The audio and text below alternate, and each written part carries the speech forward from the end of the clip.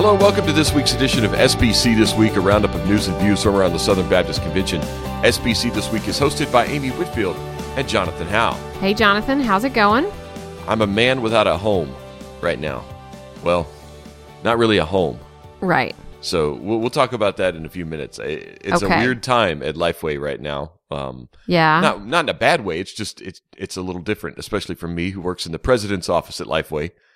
We have an acting president. So yeah, we'll get to that in a few minutes. That's our lead story this week, though, Amy.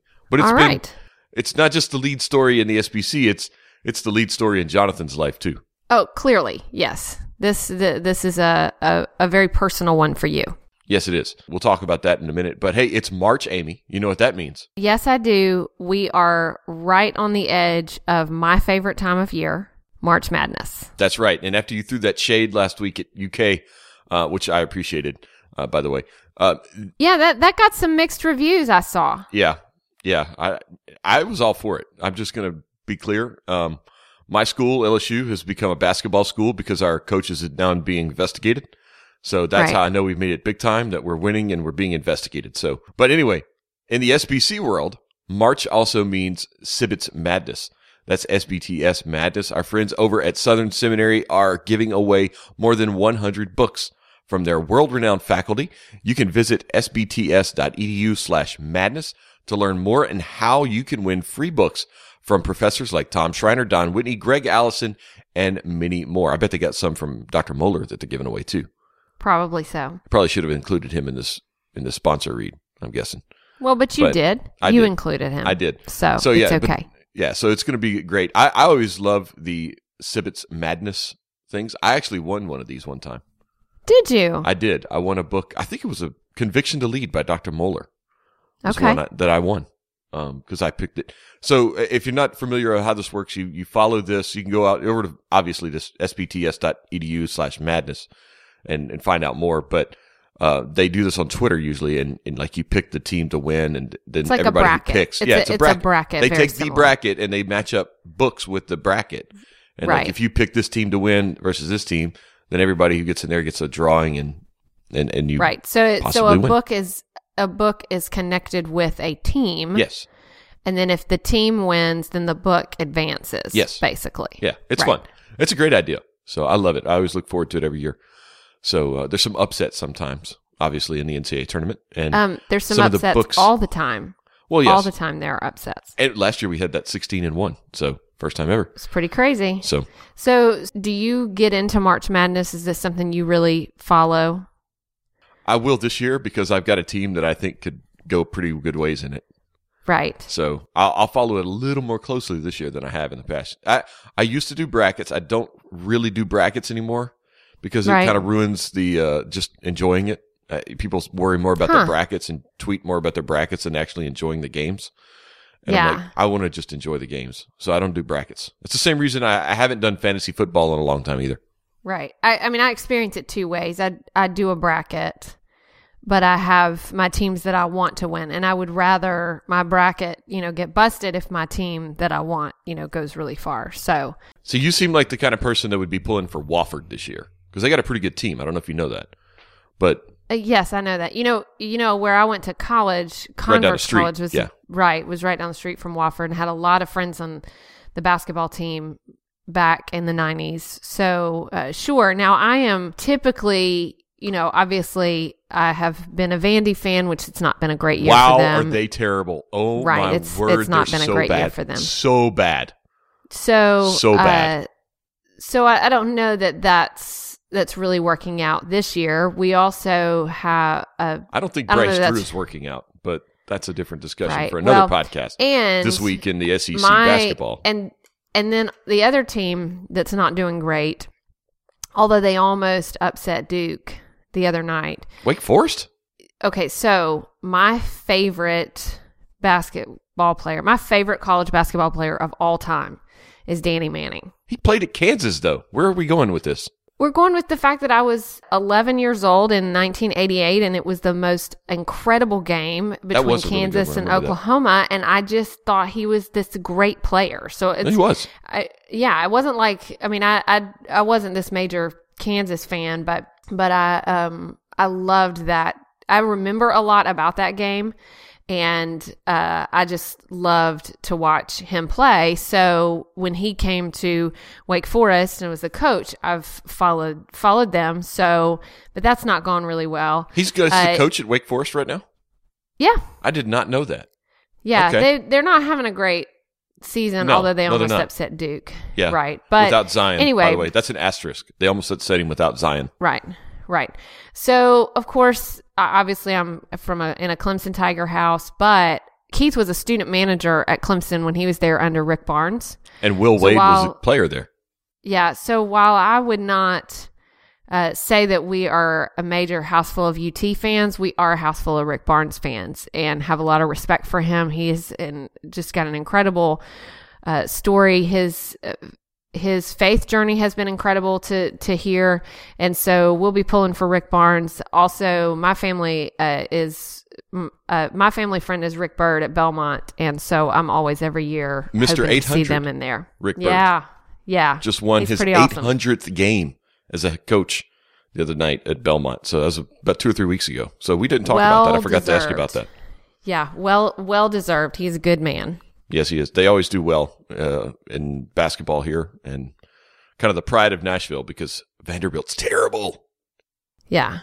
So, well, all right. Well, let's jump into this. That's enough about basketball. It was a kind of a light week, so we do have some time to talk about basketball. But Lifeway's Brad Wagner, the executive vice president under Dr. Rayner, has been named the acting president and CEO, and Dr. Rayner has officially begun his retirement, Amy. It's the end of an era, Jonathan. It is. For all of us in the SBC, hopefully but mostly not for you. Well, but hopefully. But it's the end of an era. It is, yes. But hopefully not the end of Jonathan's era. Well, no, I didn't say that. I was just saying that it's very personal for you. It is. The end of the Rayner era. Dr. Wagner is very personal for you.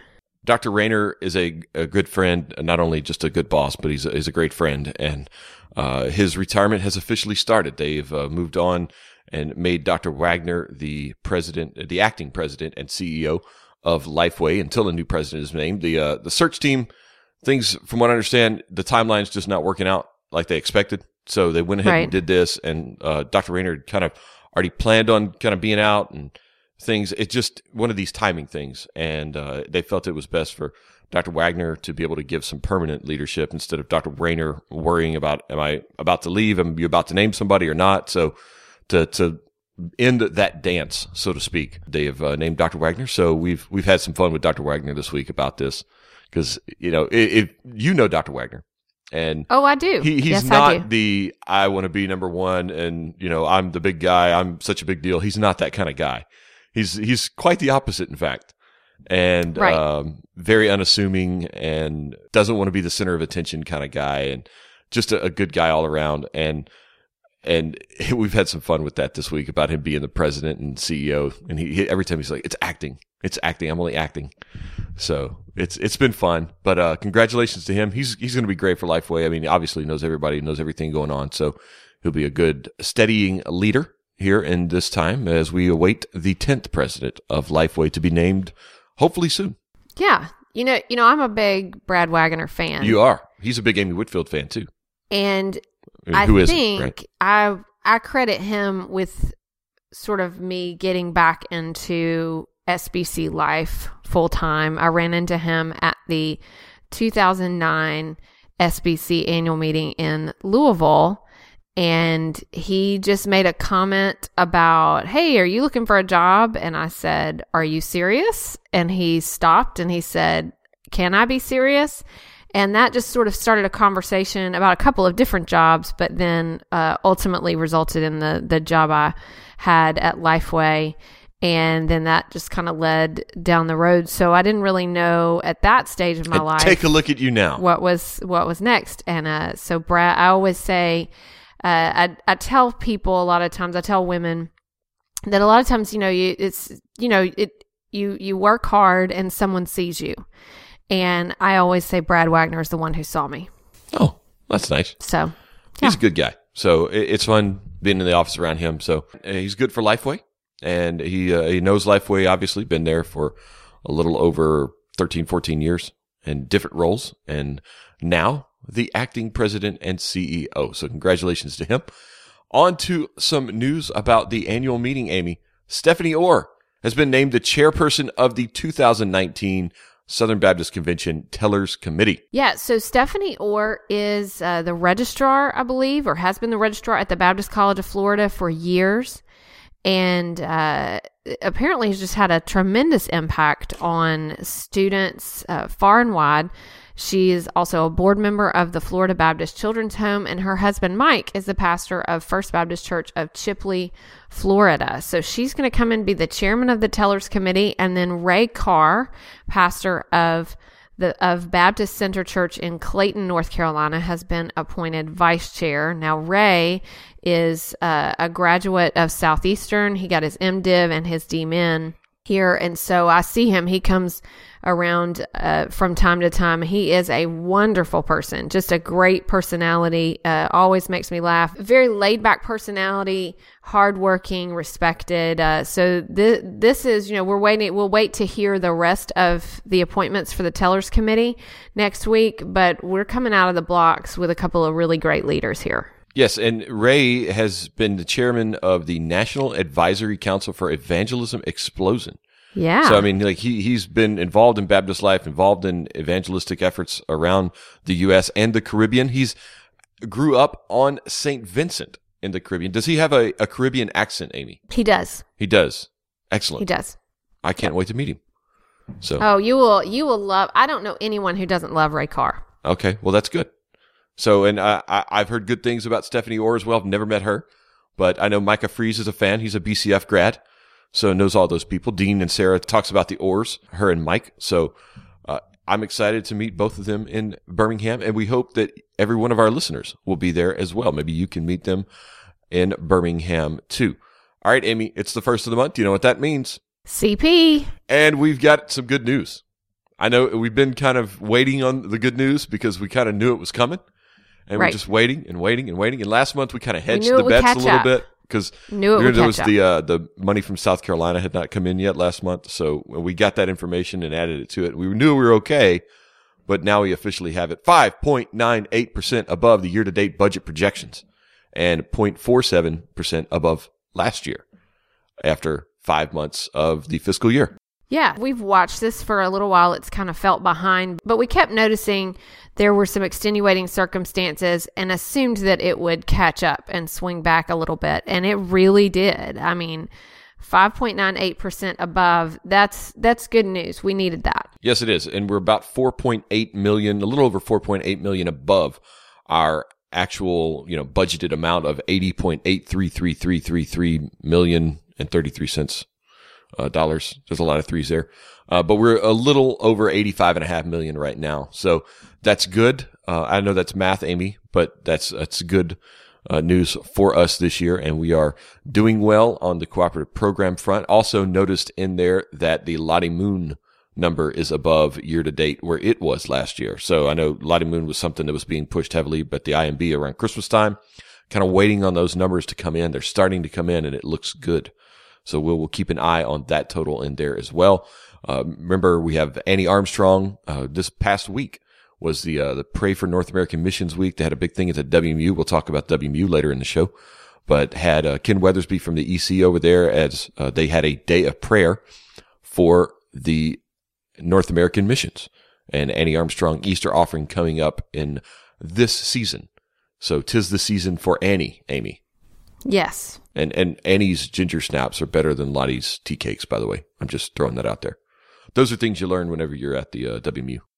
I was going to say, I haven't made those. Well, just trust me on this. The ginger snaps are awesome.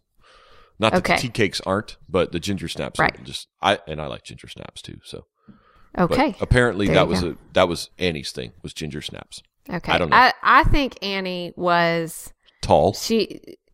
Very tall and really just the coolest. She was feisty. Yes. I think you and her would have gotten along pretty well. Well, I have enjoyed reading some of her correspondence, and it's one of those people I would love to meet. Yes. So if you're interested in giving to the Annie Armstrong Easter offering, you should have stuff at your church. You can check out the website at AnnieArmstrong.com. So pretty straightforward there, AnnieArmstrong.com for more information about the Annie Armstrong Easter offering. And we do have some sad news, though, Amy. In Puerto Rico, we have had a North Carolina missions volunteer pass away in a swimming accident in San Juan. Yeah, I saw this and just heartbreaking. So this is Paul Fisher. He was the leader of a North Carolina Baptist mission team that was in Puerto Rico to repair roofs, and he died in a swimming accident. So he and his wife were there, heading up the team, and they finished their work, went to the beach to swim, and it was a riptide that just pulled him underwater. So really, really tough story to hear. And the story has a quote from his wife that had come in an email. "The Lord is my strength and my portion and deliverer. His grace is sufficient. Paul loved Jesus more than anyone I ever met. I know where he is. I am positive he heard the Lord saying, 'Well done, my good and faithful servant.'" But Paul was 36, so that's just a tough story. Really devastating loss. Absolutely, and our thoughts and prayers go out to all of those in the Baptist North Carolina Disaster Relief family and those down in Puerto Rico. Moving over to Guidestone, Amy, they had a trustee meeting. Here's the report from that, and gave an update on the Mission Dignity program. More than 8,000 people gave last year to Mission Dignity, and they raised more than $8.3 million. And more than $1 million was given each month for 3 consecutive months in November, December, and then January of 2019. So a really strong giving effort around the Christmas season, probably due to them getting copies of the Christmas Code. Those sold more than 500,000 copies in 2018.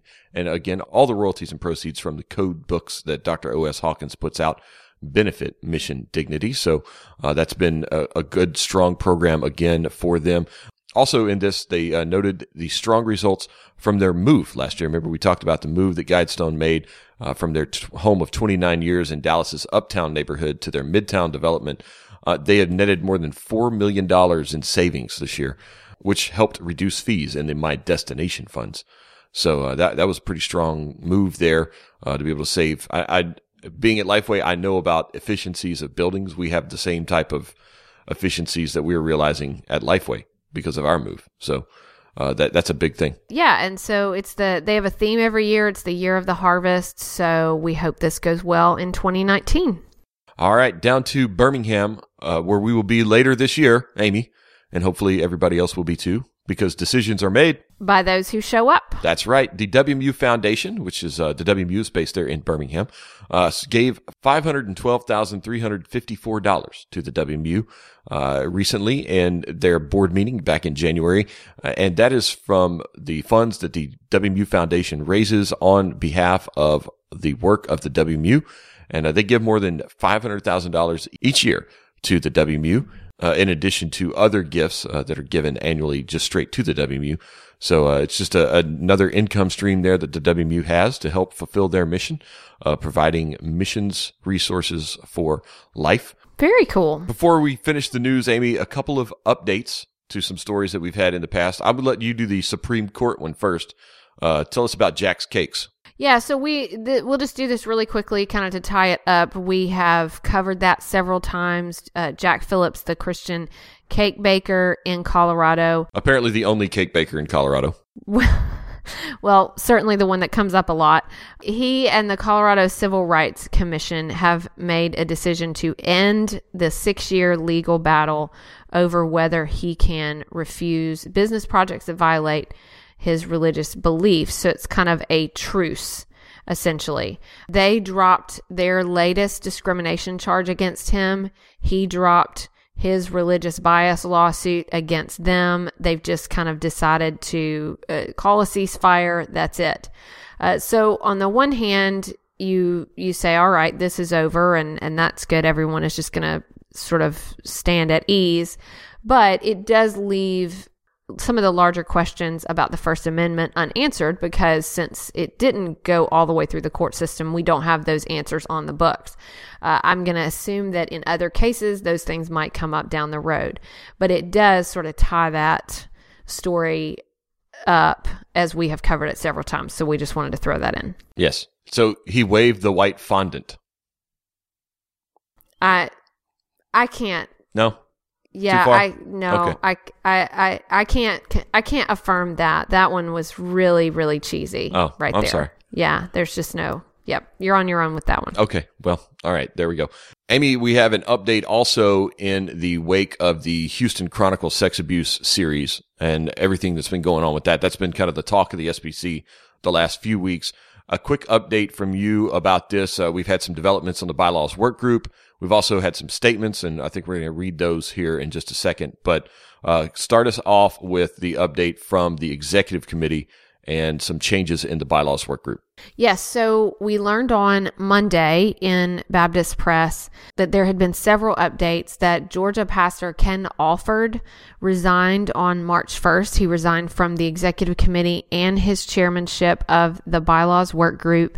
He really wanted to, the statement was, to show that I am not insensitive to the concerns of victims of sexual abuse and their advocates. So he had a 1,700 word statement just about the bylaws work group and the process. And so that was really a kind of a big development that was shocking to many. And to point out, Amy, he was the chairman of the bylaws work group, which was the group that had gone over the list of churches provided and had declared whether or not further inquiry was needed. So, and that was met with mixed reviews. Right. So in the wake of that report, a lot of conversation had gone on throughout the week, and then he resigned on Friday. Then Mike Stone, the chairman of the EC, published a column where he just really addressed a lot of the issues, but laid out the fact that everyone is seeking the same goal. Also, a couple of executive committee members have really opened up their mailboxes, basically wanting to hear from abuse survivors. That's Vice Chair Roland Slade and also EC member Jared Wellman. They've been very open to wanting to hear from survivors and to ensure that the executive committee hears from them and are able to take that back to their fellow members. So a lot of developments just on the executive committee itself, and then some developments after at the state convention level as well as at the church level. And to start, we'll go to the church level. There was a major development, and this actually happened on March 7th. Rodney Brown from Trinity Baptist Church, who was one of the churches that was addressed in the Houston Chronicle article. He said, "I am pastor at Trinity Baptist Church in Ashburn, Georgia. Recently, I have come to realize that I failed my duty as pastor in not taking action against an individual who had been accused of child abuse in the past at another church. This was because of my long-standing friendship with the accused. Other victims have now come forward naming this person, and he has admitted to assaulting several young people many years ago. I now realize that what I first thought was an isolated incident was much more. I should have understood that earlier, and not doing so was a great mistake on my part. I cannot apologize enough for my actions. Although there has never been any known abuse at Trinity, the person accused has been terminated from the staff at Trinity. He was also asked to immediately resign his church membership, which he did. He has been directed not to return to Trinity. I have injured the victims of the accused by my actions, especially Mr. David P., who brought this to my attention. I have spent much time before God repenting for my actions. I now ask David P. and the other victims for forgiveness for my acting so irresponsibly. I also must ask Southern Baptist Convention President Dr. J.D. Greer and the SBC in general, along with the Georgia Baptist Convention, to forgive my actions. I have acted irresponsibly toward them in the past few weeks, and I truly express my deep sorrow for that. I pray we can heal and become stronger in the protection of our children. My greatest failure during this time has been to the God I serve who gave his son for me. This situation has greatly changed my thinking as a pastor. I realize that friendship can never override the duties God has given me to protect those we serve in his name.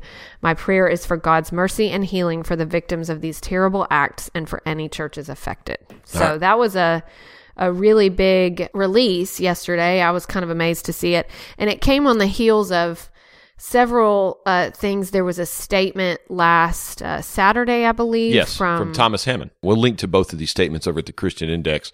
They've done a good job of putting these out. But this was from Thomas Hammond. He said, in my initial contact with Pastor Brown, I expressed my desire as executive director to initiate a line of communication between my office and his church.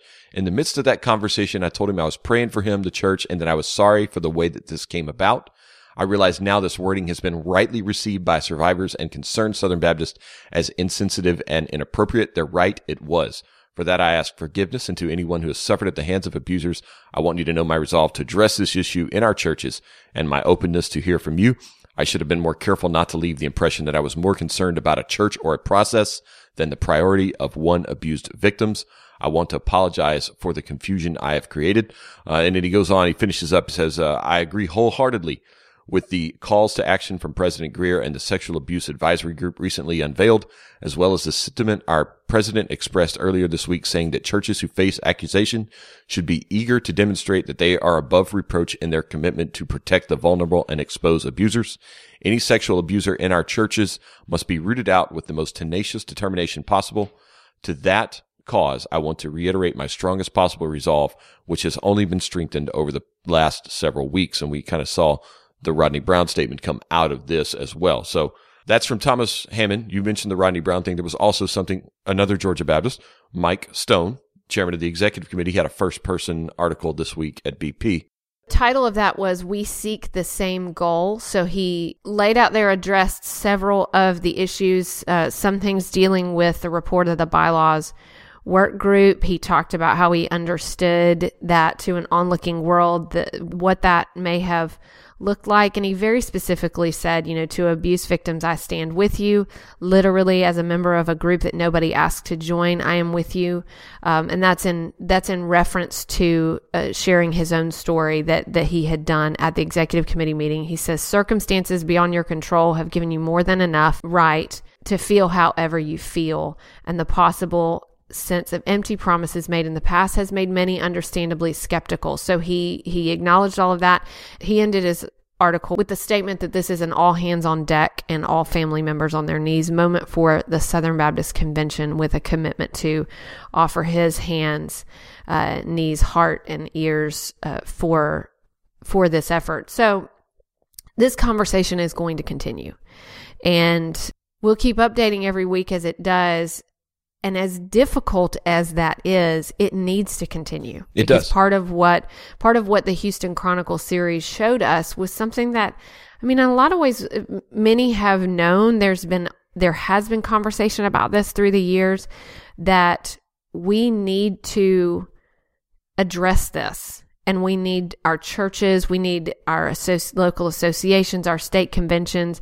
We need everyone talking about this and really elevating the discussion, and that's what's happening. So that's going to do it for the news this week and bring us to my favorite part of the week, This Week in SBC History. Amy, blow our minds. All right, so we're going to go back to 1960, to the March 5th issue of Baptist Press. There's a little story that's a few pages in, and it's talking about Seattle mission sites that were picked for purchase.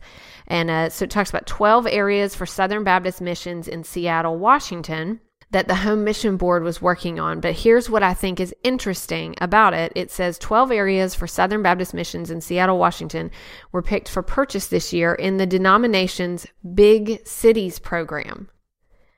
So in 1960, we had something called the Big Cities program that came out of the Home Mission Board. That sounds familiar, Amy.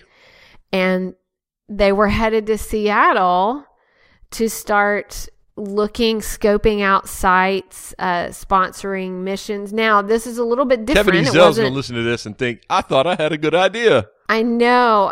This is where 17 Southern Baptist churches in Seattle would sponsor missions that could result in 3 new churches in 1960 and 10 new ones by 1962, saying that the city should have between 35 and 40 churches by 1964.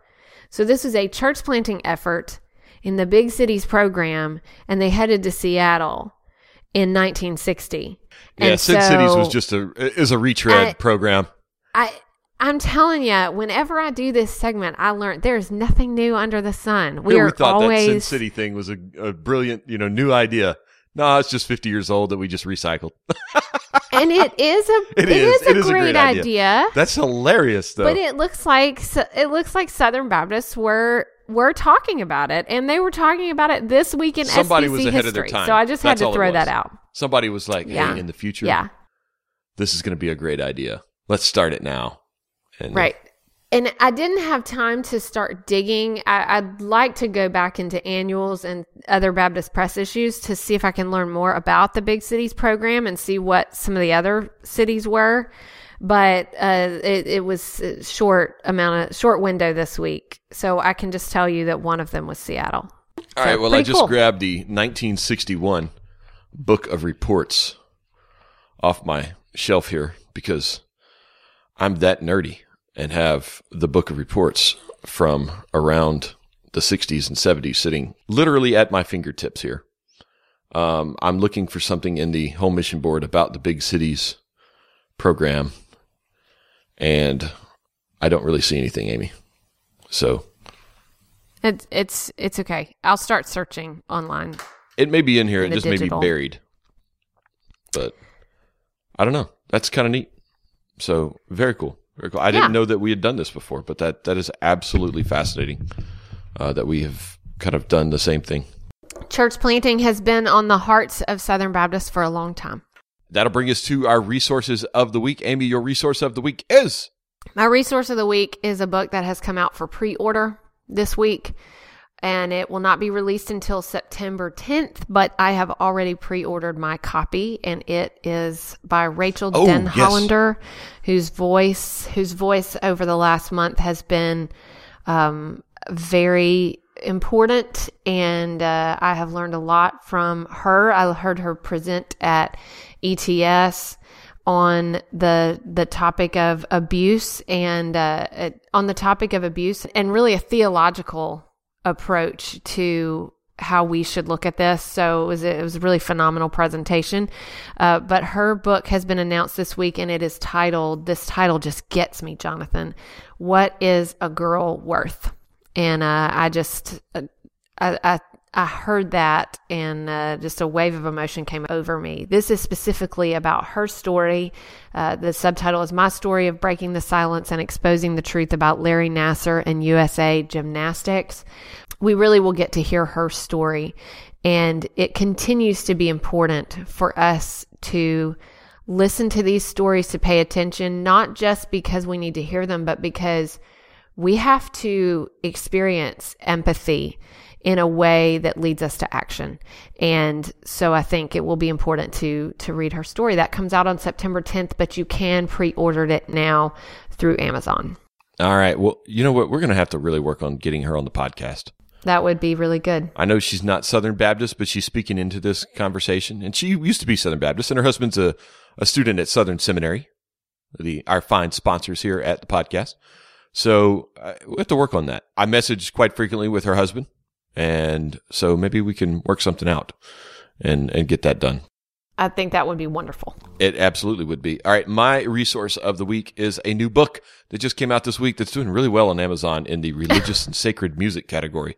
It's Dean and Sarah's book, The Unsaved Christian. And we've been just having a lot of fun with that. You got it right there. Look at you. It's in my bag. Yeah, I have. Yes, I have. So we're doing this over Zoom, and you can see it. I've just pulled it up. It was sitting right next to my computer. I got my copy last week. Very excited about this. I had read a pre-release copy of it, and it is a fantastic book, worth everyone getting it. That's my resource of the week. Amy told you all about it. So check that out. I've got my copy. I'm going to read it. Try to read it this weekend. So that's my goal for the weekend, is to read that book, because I just haven't had time during the week. So working on that. And, congratulations to Dean on his first book release and his #1 ranking in religious and sacred music. Very cool. Because it has nothing to do with religious and sacred music. I know, but he's #1, though. He's number one in it. He's #1 there, and he's #1 in our hearts as well. Yes. So congratulations to him on that. And check out the book. It's a fantastic read from everything I've heard. I did see some excerpts and some pre-release stuff on it. So I am looking forward to the final thing, and I hope to do that this weekend. Excellent. All right, so that's going to do it for us this week here on the podcast. SEC basketball tournament coming to town this week, Amy, here in Nashville. I'm excited about that. I'm hoping to maybe go sneak a peek at my Tigers at some point this week. We'll see what happens before we get busted by the NCAA and the program gets close to shut down. So I'm going to enjoy it while it lasts. I'm going to enjoy it. Good luck to you guys. So, and watch Vanderbilt get just bounced out in the first round. Oh, it's going to be rough. As a Preds kind of mini plan holder, I get access to some special ticket offers from time to time. They were giving away free tickets to the first round game of the SEC basketball tournament this week. Oh, you should go. Yeah, it's Wednesday night. I got church. Okay, it's also Vanderbilt will be playing, but they're giving away free tickets to Vanderbilt, there's still not going to be anybody there. You still should go. They're terrible, Amy. It's church night. I hope that I'm a committed Southern Baptist. I hope that the people, and I'm glad for that. I hope that the people who were unhappy with me for the shade, which I don't apologize for, I hope that they feel better. I think it was well deserved. I hope they feel better because you have been able to give so much shade to my favorite team this week, and I've had to just sit there and take it. They're awful. Awful. I have no response. I really have no response. So one day, anyway, I'm hoping one day. Watch him make a run in the dadgum in SEC basketball tournament and make it to like the semis or something. Oh, and maybe they'll do it with a last-second 3-point shot. There are certain listeners who will get that because Bryce Drew, that's what he did for Valparaiso. Yeah. And I remember that. I was watching that, and it was a phenomenal moment. I was a senior in college. Well, Bryce Drew ain't walking through that door. Actually, he is as the coach, and he's terrible. So that's a little bit that's a little harsh. Well, it's true. Okay, but I hope you enjoy. Yeah. I hope you enjoy the tournament being in town. Yes, and, I do. Even if you it's can't always go. fun. We have and speaking of being in town, the NASCAR banquet is coming in November to Nashville. They announced that this week. That's exciting. Super exciting. Will you go to that? I don't know. I'll see.